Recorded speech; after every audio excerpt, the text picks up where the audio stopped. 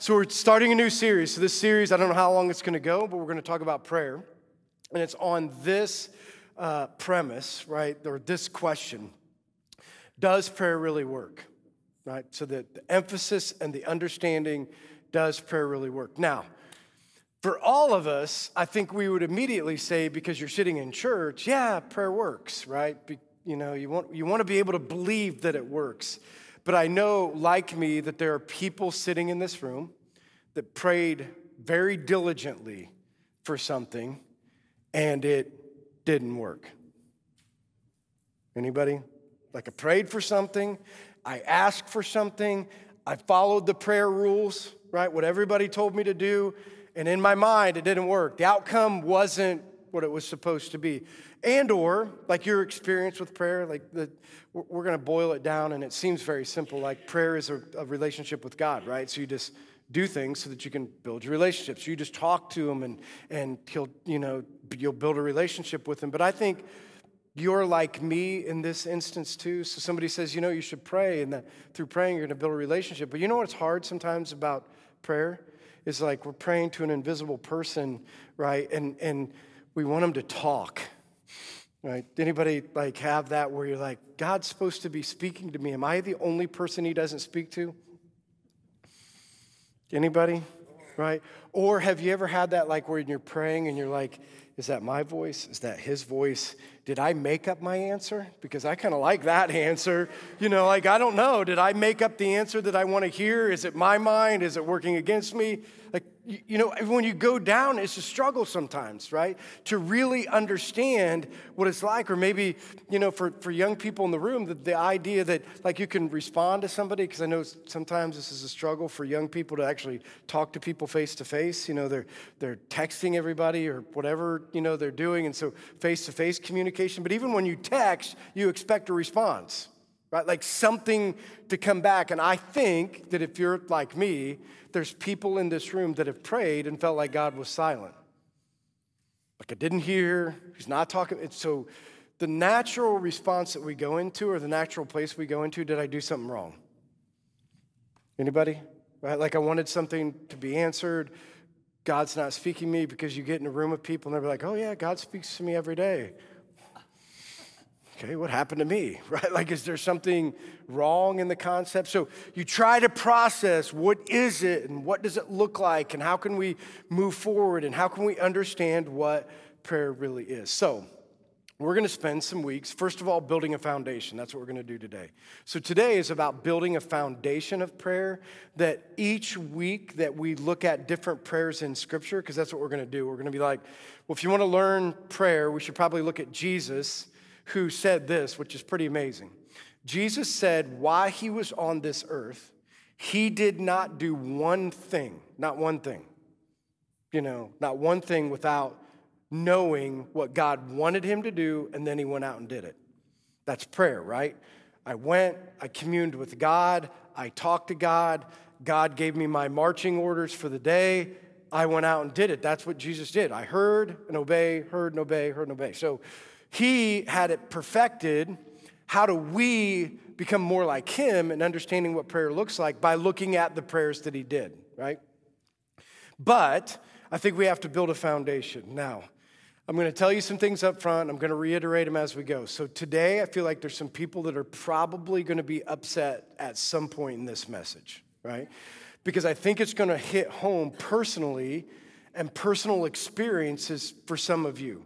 So what I would ask you to do is, so when we hit those nerves, like those things that are like, he's specifically talking about me and he doesn't know my story. Anybody ever had that? Like you're listening and you're like, he doesn't know. And if he only knew, if he really knew, he would never say that. So you're right. Not that I would never say it, but I don't know everybody's story. And you're right, I don't know everybody's story.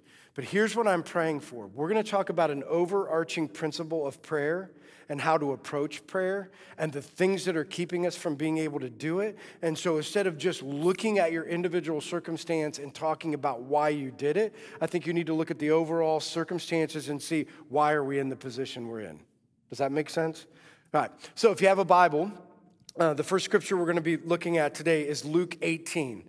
So Luke 18 starts building this foundation of what does it look like for us to be able to understand how to approach prayer and what are some things that we're going to have to settle in our heart, because this foundation, right, this foundation that you're going to see in Luke 18:15 is what sets the launching pad for all of your relationship with God, which is what prayer is.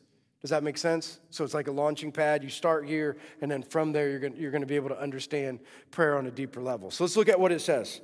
So Luke 18, starting in verse 15, said, people were also bringing babies to Jesus for him to place his hands on them. When the disciples saw this, they rebuked them. But Jesus called the children to him and said, let the children come to me and do not hinder them. Now, there's the important part. Why not hinder them? What was Jesus trying to prove? What was he trying to settle in the hearts of the disciples that they didn't have right yet? The kingdom of God belongs to such as these. Truly, I tell you, anyone who will not receive the kingdom of God like a little child will never enter it. Now, here's the funny thing. So people get in church for a while. I always laugh about this because people get in church for a while and they're like, yeah, I've been in a church and then that person has that screaming baby. Judas Priest, can somebody get rid of the screaming baby, right? Or like you knew we were going to do a children's program and so you stayed home because it's not real church. Right? Like we're not going to hear a real sermon. I mean, we have to have the kids up there and I mean, they're half nutty. I don't have any of them, right? I didn't really get anything out of the message, right? Like, so I'm not coming. Anybody, go down those roads, like when it's not real church, right? He would understand that this is what happens when people become more religious. They miss the whole idea anyway. Like, when you're religious and you have this weird concept of how you should approach God, he's saying you're wrong and those crazy kids are right? What they have is right. What you have is wrong, right? If you want to enter into the kingdom of heaven, you better approach it like a child. You better have a childlike faith. So what is it that we can learn from children? Well, here's the funny thing. I love this part. Like you get these kids up here, and boys and girls. When it's time to worship, it doesn't matter. I mean, they can't sing, they can't dance, they don't even know the words, but they're still up there like, hey, I love Jesus. I don't know what anybody else is saying. I can't follow the hand motions. I don't know what's going on. But at the end of the day, I'm super excited because I was in VBS. I've been in church. I love Jesus. And then you get older and everybody comes to church like, on the promises, amen. What happened to you? What happened to you? You no longer have this innocence and childlike faith that would just say, let it go. You know what the great thing about kids is? They don't care what you think. You know what your problem is? Every action of your life is what everybody else thinks. Right? If you want a childlike faith and you're going to be a follower of God, springboard, want to move forward with your relationship, you better stop caring about what other people think. Right? Here's the other part of it. Children's prayers, love listening to kids pray. Because has anybody ever been in a room with people that are like real good prayers and you're like, I ain't following that person because they said all of the words and they were really long and I was just going to say, I love you, Jesus. And then I'm like, I'm not saying anything anymore. Like I'm not going down that road because that is out of my league, right? And we're sitting there thinking, oh my gosh, that person is so holy, right? But in Scripture it talks about like stop saying so many words because you're kind of like the Pharisees and you're just running your yapper and you're missing the point, right? Like you don't have to have these long, drawn out, say it all right. In fact, last night we took Hadley home after the wedding. And so we get home, we get her a shower. I'm getting ready. Sarah takes her upstairs to go to bed. So they're getting all ready, and, she had to have some crackers. Like, what are you eating crackers at midnight for? Well, Mommy always feeds me before bed. And I'm like, Abby, what are you doing? Like, I don't feel like this is the right. But anyway, give her crackers, give her water. She goes up there. Sarah's like, well, you need to say your prayers. And so she's like, well, I guess I got to pray for Mommy. So I'll pray for Mommy. And, I guess I'll pray for Mason. Now, Mason's mean to me, but I guess I have to pray for him because he's at work, right? Amen, right? So then she goes to lay down, which is hilarious. She goes to lay down. Sarah says, she gets back up. Sarah, wait. She's like, I got one more prayer. So she's like, okay, pray. And so she gets there, and she's like, and I want to pray. This is to Sarah's daughter's name, Faith. I want to pray that Faith lives 7 more weeks. Amen.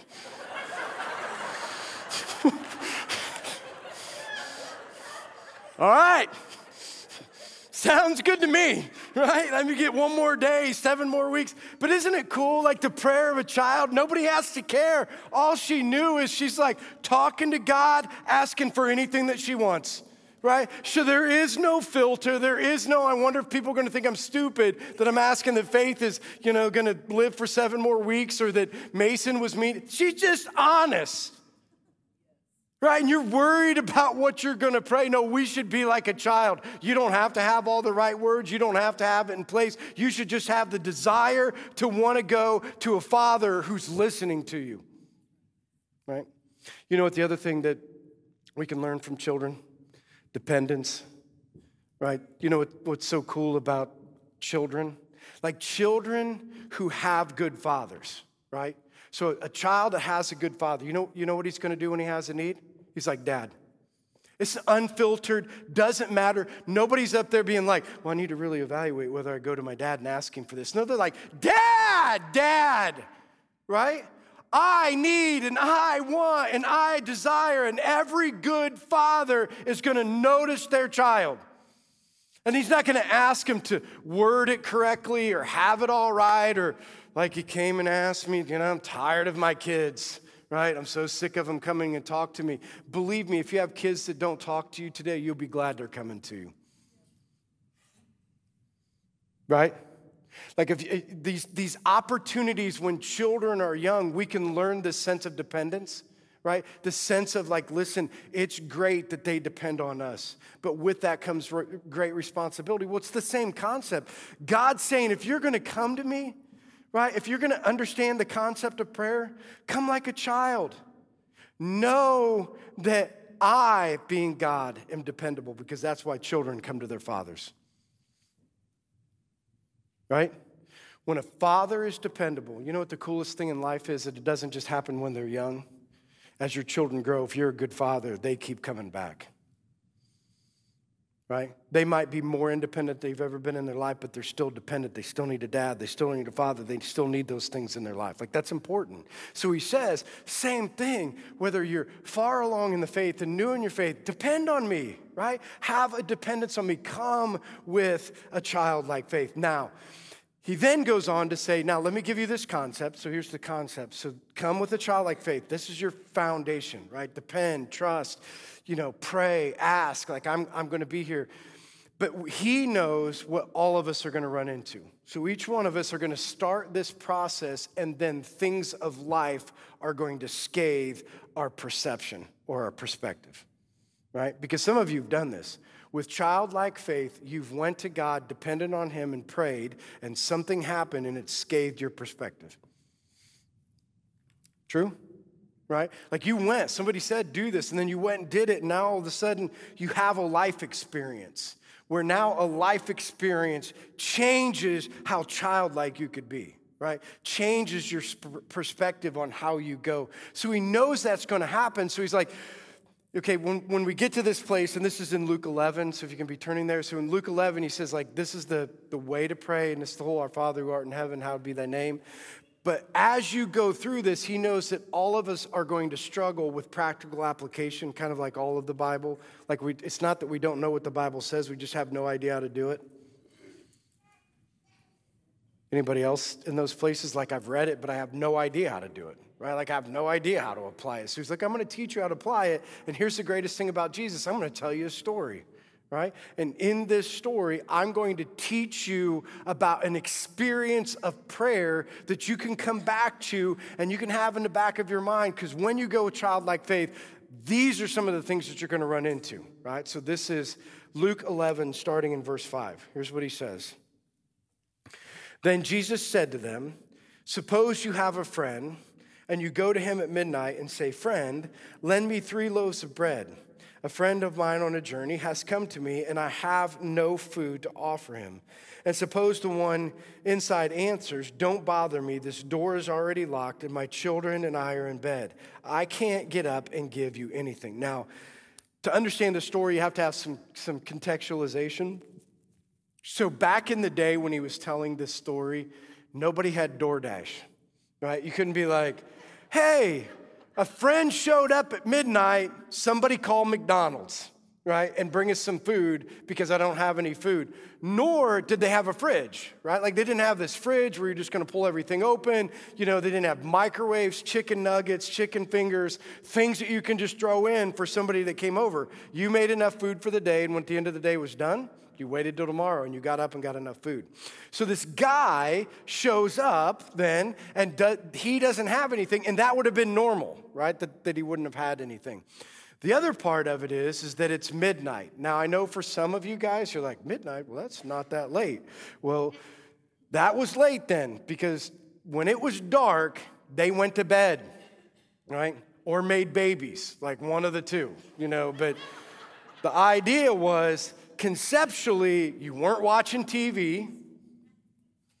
You can laugh, but that's why there was a bunch of kids. Like, that's how it works. What else are you going to do, right? So there was no TV. You weren't going to be, you didn't have a lot to read. You weren't on your phone. There weren't those things to do, so you went to bed, right? When it was dark, you went to bed. When it was light, I know this is going to be a funny concept for you night owls. People got up when the sun came up. Isn't that crazy? Like some of you are like, "I haven't seen a sunrise in years." Well, people went to bed when it was dark and got up when the sun rose. So for somebody to show up at midnight, it was like, what is going on? We've been to bed for hours, right? Like this concept, and I don't want to get out of bed, right? Now, he continues the story and he tells him this in verse 8. So that's the story that's set up. And then he says in verse 8, "I tell you, even though he will not get up and give you bread because of your friendship," right? He's not going to get up and give it to you because of your friendship. This is the reason why. "Yet because of your shameless audacity, he will surely get up and give you as much as you need." Now, here's the concept. Here's how he's trying to talk through it, right? So he's trying to tell you, if you want to approach God from a childlike faith, you're going to have to understand the concept of a friend. Now, here's what he was saying. If I have a best friend, so let's just say Thaddeus is my best friend, right? So if Thaddeus is my best friend, not a friend, right? But he's my best friend. He's this person that I have, because that's what Scripture's saying. And I was at a place, no matter what time of the day it was, if Thaddeus is my best friend, and I show up at Thaddeus's house and I ask him for help, what is Thaddeus going to do? Help me, right? There is no doubt, right, that if he is a true friend, because you know how we differentiate people who say they're friends to really friends? Because everybody has a lot of friends until somebody shows up and say, "I need you," and they're like, "Whoa, hey, I ain't got any time. I don't have, go ask somebody else. I don't have any margin." True friends are people that are going to wake up at midnight and going to give you what you need, right? And so God is saying, like, here's a concept that you need to understand. I, being God, like a friend. Isn't it crazy? What friend, right? What friend would deny the opportunity to help the person that he's friends with? Or otherwise, he's just not a friend. Right, and so he starts talking about this. Now, I'm going to challenge you guys because, as we go through this, because here's the other thing. When he went over there, was he asking for something that if he didn't get it, he was going to die? No, it was just like, "Can I have some extra food? I got a friend and I want to be a good friend to this other person. Can you help me be a good friend?" Right? Well, the concept of what he's trying to teach you is that when we go to a friend, we shouldn't go to a friend just because it's life and death situation. Like if Thaddeus is really my friend, then Thaddeus knows me, and every need that I have, Thaddeus is going to know because he knows my life and he's my friend and we talk all of the time. And so I'm going to be able to come to him and I'm going to be able to say, like, "This is what I need," and he's going to know me. Right? Like that's what a friendship is. That's why, when he's talking about if you want a relationship with God or you want to have a good prayer life, you got to know each other. But you got to spend time with each other. You got to have a friendship that you can be able to go to that person and you can spend time with that person. That friendship then builds. So he's saying, like, how crazy is it that you know, when you're looking at this, wouldn't know that your friend's going to meet your need? Now, he did say, though, that here's the deal. So your friend is going to be asleep, right? And you're going to knock on the door, because it's just kind of how it works sometimes. And you're going to be like, hey, and the concept is that, or what he's trying to teach you is, it's not like our rooms today. So in our houses today, we have kids' wings in our wing. But I try to keep them as far away from you as you can. Like, get them upstairs, and we're going to be downstairs. Those houses back then were one-room houses, and when you went to bed at night, there was a mat, and everybody slept together, right? That's the way it works. So there's going to be some inconveniences. So even though Thaddeus is my friend, sometimes out of just like, okay, any night other than this night, that we just got the kids to bed, and I'm so tired. He's saying, but you know what? It doesn't matter, because a true friend, if you keep knocking, if you keep persisting, not because you're a friend, but because of your persistence, you're going to get what you need. So you know what he's teaching you? Stop giving up. You see, some of you have given up too early. Some of you have been praying for things, and you've been knocking, and you've been trying, and you're like, nobody comes to the door, nobody comes to the door. He's like, keep coming to the door. Not because he's your friend, or not because, you know, he should, but just because you keep knocking, God's going to show up. Right? Be persistent in your faith. Be persistent in your asking. And he says that I'm going to be able to interject or be able to offer things in that situation because we ask with boldness. Then he goes on and says this, so I say to you, ask and it will be given to you. Seek and you will find. Knock and the door will be opened. For everyone who asks receives, and the one who seeks finds, and the one who knocks, the door will be opened. Now, probably one of what I would consider most misaddressed or interpreted scripture, you know, in all of the things that churches talk about, because essentially, here's what it's saying, and this is how it's preached. Ask, seek, and knock, and you get whatever you want. True? Right? Like, I mean, they're just people that preach that. And you know what they preach? If you're not getting what you want, there's something wrong with you. Your faith not good enough? Did you not pray the right words? Did you not do the formula right? Did you get out of order? Is there sin that you need to deal with? Does God just not like you?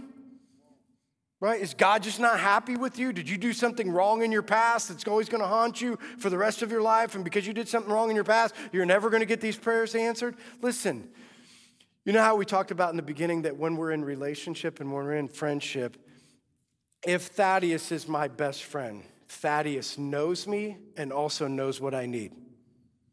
Okay? Now, here's the key. If I go to Thaddeus and he knows me, and I ask, and I seek, and I knock, he will be able to differentiate, because he knows me, the difference between what I need and what I want.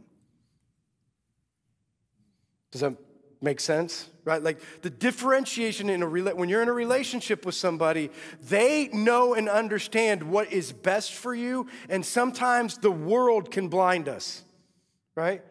You could want something so much that you can't see the will of God and what he's doing and how he's operating and what this looks like, that we get so blinded that sometimes our friend needs to say, listen, that might be what you want, but that's not what you need. This is what you need. And you're going to have to trust that your friend is looking out for you. Difficult? Significantly difficult. Right? Because we're putting our trust in somebody that, you know, supposedly knows us, right, and understands. So when he says, ask, you're right. We should bring every request in front of God. Every one of them. There shouldn't be one request that you shouldn't bring in front of God. Then you have to determine, because this is the problem in prayer, you ask God and seek somebody else. You ever done that or been that place? You ask God and then you go seek somebody else who can give you the answer. You don't wait, right? Like he's saying, when you ask, then push into your relationship with me. Don't just ask like you put the quarter in the vending machine and then you're going to go out and try to get your own way. Is that connecting at all? right? Like you're asking, but you're not really trusting. You're just going through the motions. You don't honestly think he's going to answer, so you're going to go out and try to find your own answer, right? You're seeking. So what he's saying is when you ask, push into me, who is the only one who knows what you need, right? Push into that relationship because I'm the one that you should be seeking. I'm the one that has the answers. You can get advice from all kinds of other people, but know that I have the right advice, right? And then he just says, you know what? There are times in your life where you have been giving up. You know, you've been praying for a kid forever. You've been praying for healing forever. You've been praying for, a person forever, and you've just given up because you said the same prayer over and over again. He says, it doesn't matter. Keep knocking. Keep going to the throne room. Keep asking for those things because ask, seek, and knock, and the one who knows you will give you what you need. Good? Right? So he gives us that perspective of a friend. Now, this is where it gets a little dicey. So if you remember in the beginning when I said, hey, there's going to be some stuff we're going to talk about that you might be mad, well, here it comes, right? Because he's talking about the concept of a friend. So you look at God as a friend. You should approach it from the aspect of a child. So we have this childlike faith. Now, all of the sudden, he brings in this next idea that I think we look at and we're like, oh, that makes sense. But I think it's a bigger struggle than what we think. Here's what he says. Which of you fathers, if your son asks for a fish, will give him a snake instead?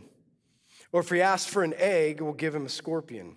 If you then, though you are evil, know how to give good gifts to your children, how much more will the Father in heaven give the Holy Spirit to those who ask him? Now, you know what he's doing? So he's going from a friend, and you know why he goes from a friend to a father? Because this is what we're supposed to think, but I think this is what's broke. Right? This is what he's trying to say. So Thaddeus, my friend, this is what he knows, right? All of us have been let down by our friends. And Jesus would know even in his times that there's times we counted on a friend and they just weren't there. That's why they say I promise all the time, because they don't always follow through. But you know what, conceptually, remember when I said when the ideal of Scripture, here's what he's saying in the ideal of Scripture. You might be let down by a friend, but you know who you should never be let down by? Never. Here's the ideal, a father.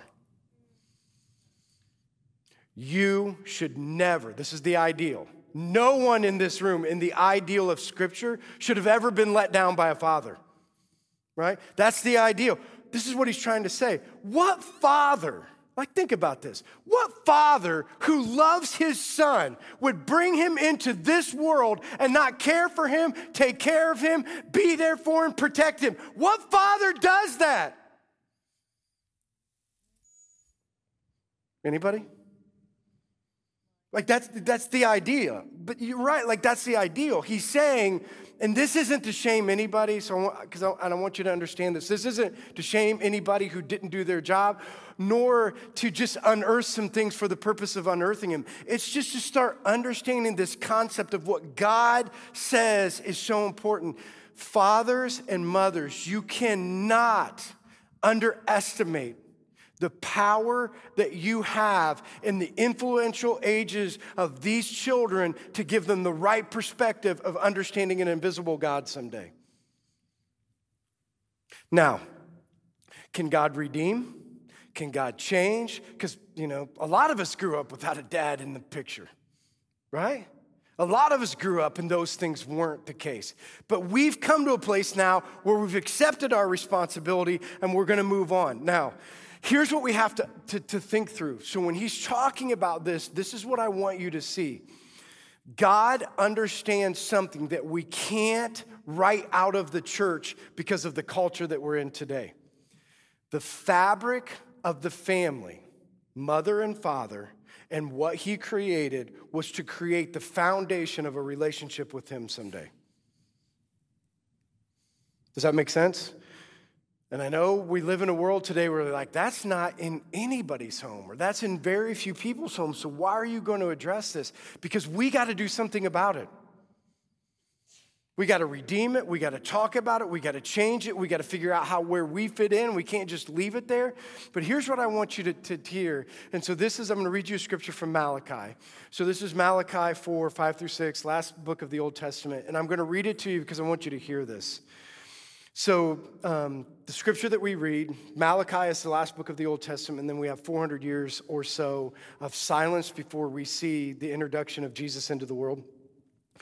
And so at the end of Malachi, the prophet is talking about what is to come. Right now, I want you to think about this. If you could write something down at the end of your letter and you were going to talk about it, wouldn't you probably put the most important thing that you don't want people to forget? Like, these are my last words to you. I want you to hear them. Like, these are my last words. Don't miss these things. If you have to come back to something, don't miss these things. Well, I want you to hear what he says. Malachi 4, 5 through 6. See, I will send the prophet Elijah to you before the great and dreadful day of the Lord comes. This is what's going to happen, right? This is what he needs to happen. He will turn the hearts of the parents to their children and the hearts of children to their parents, or else I will come and strike the land with total destruction. Listen. Well, I don't want to go into the deep theological piece of what Malachi is trying to do. I just want you to see this from a big picture view. Here Malachi has an opportunity to speak, and here's what he says. The foundation of people today is eroding because children are not turning their hearts to their parents, and parents are not turning their hearts to their children, and we are not doing the responsibilities of the things that we're supposed to do. So you're seeing the foundation of things rot away, and we're all sitting back saying, what's going on? I don't understand. And these kids, and what's happening? So I want to give you a challenge, right? Because I want you to hear this. Kids, it says to you very specifically, you need to turn your hearts to your parents. And if you don't have parents, you need to find father and mother figures. Because here's what's happening in our world today. Because he knew that you needed to understand the heart of a mother and the heart of a father. Because here's what he knew, right? Like this was going to come someday.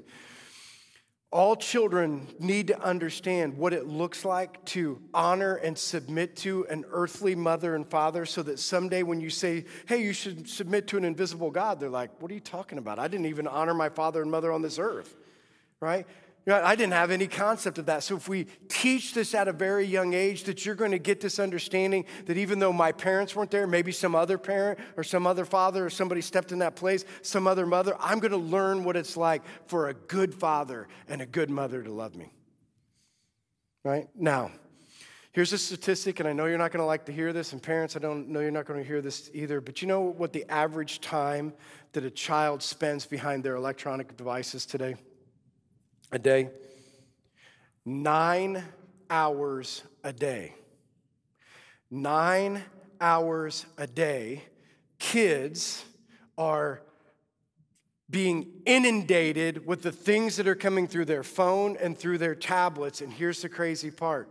We're okay with it. In fact, it's become one of the best babysitters you could ever get, right? Give them your phone, give them your tablet, give them something to entertain them. And it's as young kids, we're like, what's the big deal? At least they're not screaming, right? At least they're not bugging me. And then pretty soon we have these kids that will spend hours wearing things on their face, spending time in their room. Like kids will get home and we think this is completely normal, that kids will get home, eat some food out of the fridge, go sit in their room for hour after hour after hour, or go somewhere else and segregate themselves from the world. And they play all these games, living in a world where they're being given things that I just want you to know and understand this. I don't know what your view of social media is, but I know what the people's view of that made social media. They are there to inundate and change the lives of your children. And you're giving them 9 hours a day. And then we're wondering, like, what's wrong with these kids? I don't know. Maybe they don't understand the role of a father and mother. Maybe what they understand is what they're being told on TikTok and YouTube and the things that they're watching and the things that they're doing. And everybody's like, oh, no, they don't do that stuff. Are you kidding me? I have seen and watched kids like, I'm like, what are you doing? Are you an idiot? And they're like, yeah, I saw it on TikTok.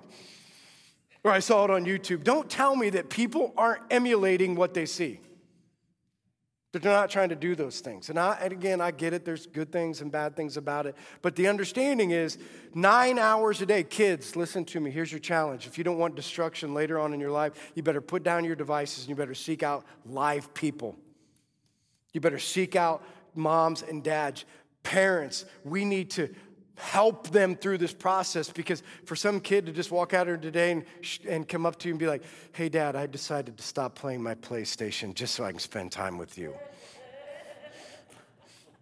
That probably ain't happening. But you could encourage it, right? Like you can encourage it. You can put things in place to encourage those things, because they need their hearts turned to their fathers and their mothers, otherwise you're going to have destruction down the road, right? So hearts of fathers and mothers. Here's the other thing. We got to figure this out. So some of you are great parents, and some of you have had great parents, and some of you are great fathers. But here's what I want you to hear. 33% of kids today live in fatherless homes. 33% of all children are growing up in fatherless homes. And again, here's all I want you to hear. Like, there are reasons for all of that, and there's things all that. My bigger question is this. Men who have been there and done that, now that have time to not be able to do what they could do before because you're raising your own kids, will you be a father figure in the lives of these kids?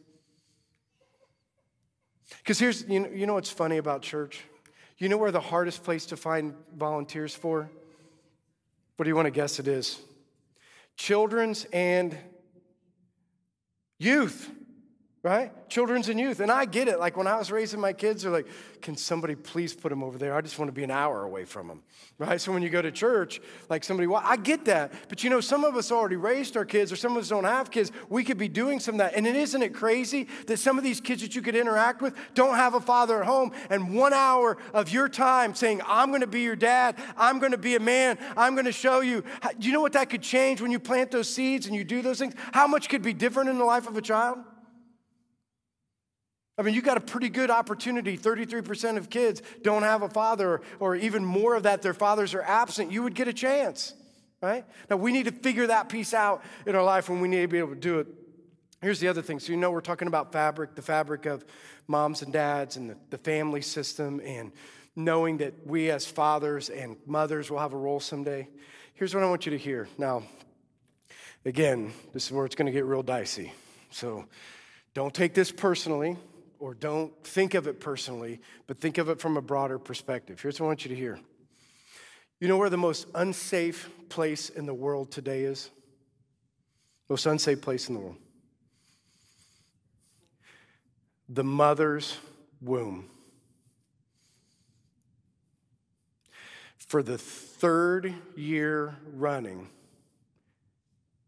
abortion leads deaths by astronomical amounts to everything else that people are dying from. Now, I want you to hear this. I'm not condemning. I'm not pointing fingers. I know that everybody has a story, but I want you to hear this, right? This is the stat.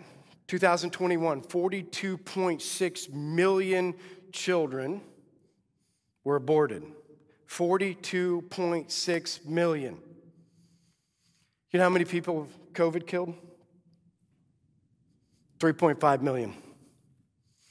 Now, I'm not doing this to stir the pot, but I want you to hear this. You know how much uproar there was to close the churches and to be away from people and not be together and not do, and that Christian people and political leaders were all just crazy. I mean, the amount of phone calls I got when we opened up of people that were just like, this is the worst thing that I've ever seen, and why are you guys doing all of this? And just raising a stink, and people getting mad, and families dividing over this. But nobody called me about 42.6 million children being killed in the same year.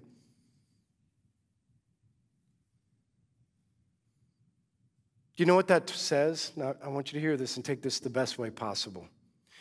You know why it's possible for 42.6 million children to be aborted in a year? You know why that's possible for the most part?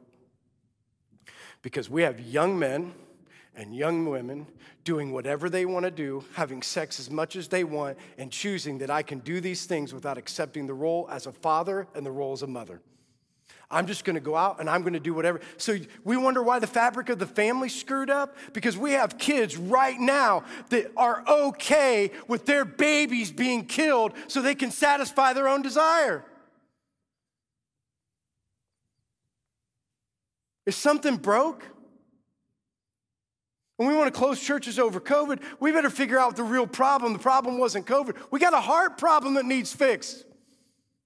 There's something in here that needs to change, because back to what he's trying to say, you know what he's trying to say? Listen, a real father would never harm his child.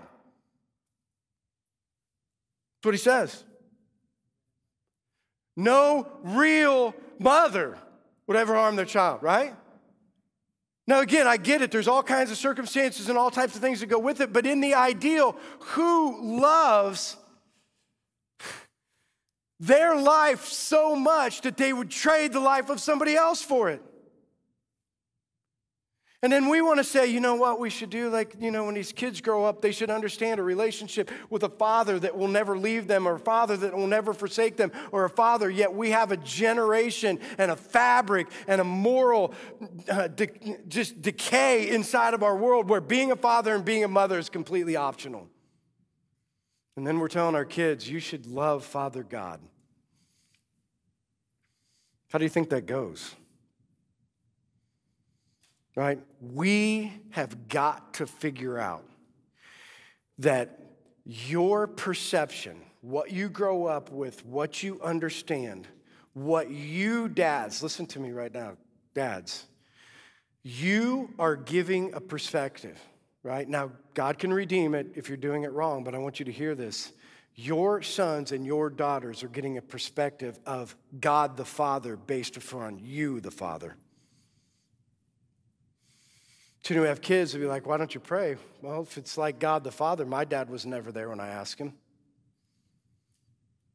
If it was like God the Father, you know, my dad, not only did I go and ask him for something, he did give me a snake. Right? Like, those perspectives change people in the midst of those things. So when the worship teams, they're going to come back up, here's what I want you to think through. Here's what I want you to process. So what do we do? Right? So here's the big question. So what do we do? How do we move forward? Right? So in all of these things, all of us have a perspective that we need to work on. Right? Like, all of us in the midst of this got to figure it out. Like, for some of us today, like, you need to get back to childlike faith. The circumstances of the world have ruined you. Right? The things that you prayed for have scathed you so much that we got to get back to, you know what, I got to believe in a childlike faith. Like, I got to get back to the place where, you know what, I don't have to have it all right. I don't have to say, like, I don't even really know how to pray. And there's times in my life I don't even know what to say. But at the end of the day, he knows me and he knows I love me and he's still my dad. That's childlike faith. Right? We need to get back on a childlike dependence no matter what you think your request is. God's not up there ready to throw stones at you because you showed up in the throne room. Right? He's welcoming you in like every single father who loves their kids would. They'll be like, come on in, sit down. Even if it's the 10th time you've been here today, keep coming in the room. Right? That childlike faith, that understanding of what those things look like. We need to maybe get to the place where you're bold again.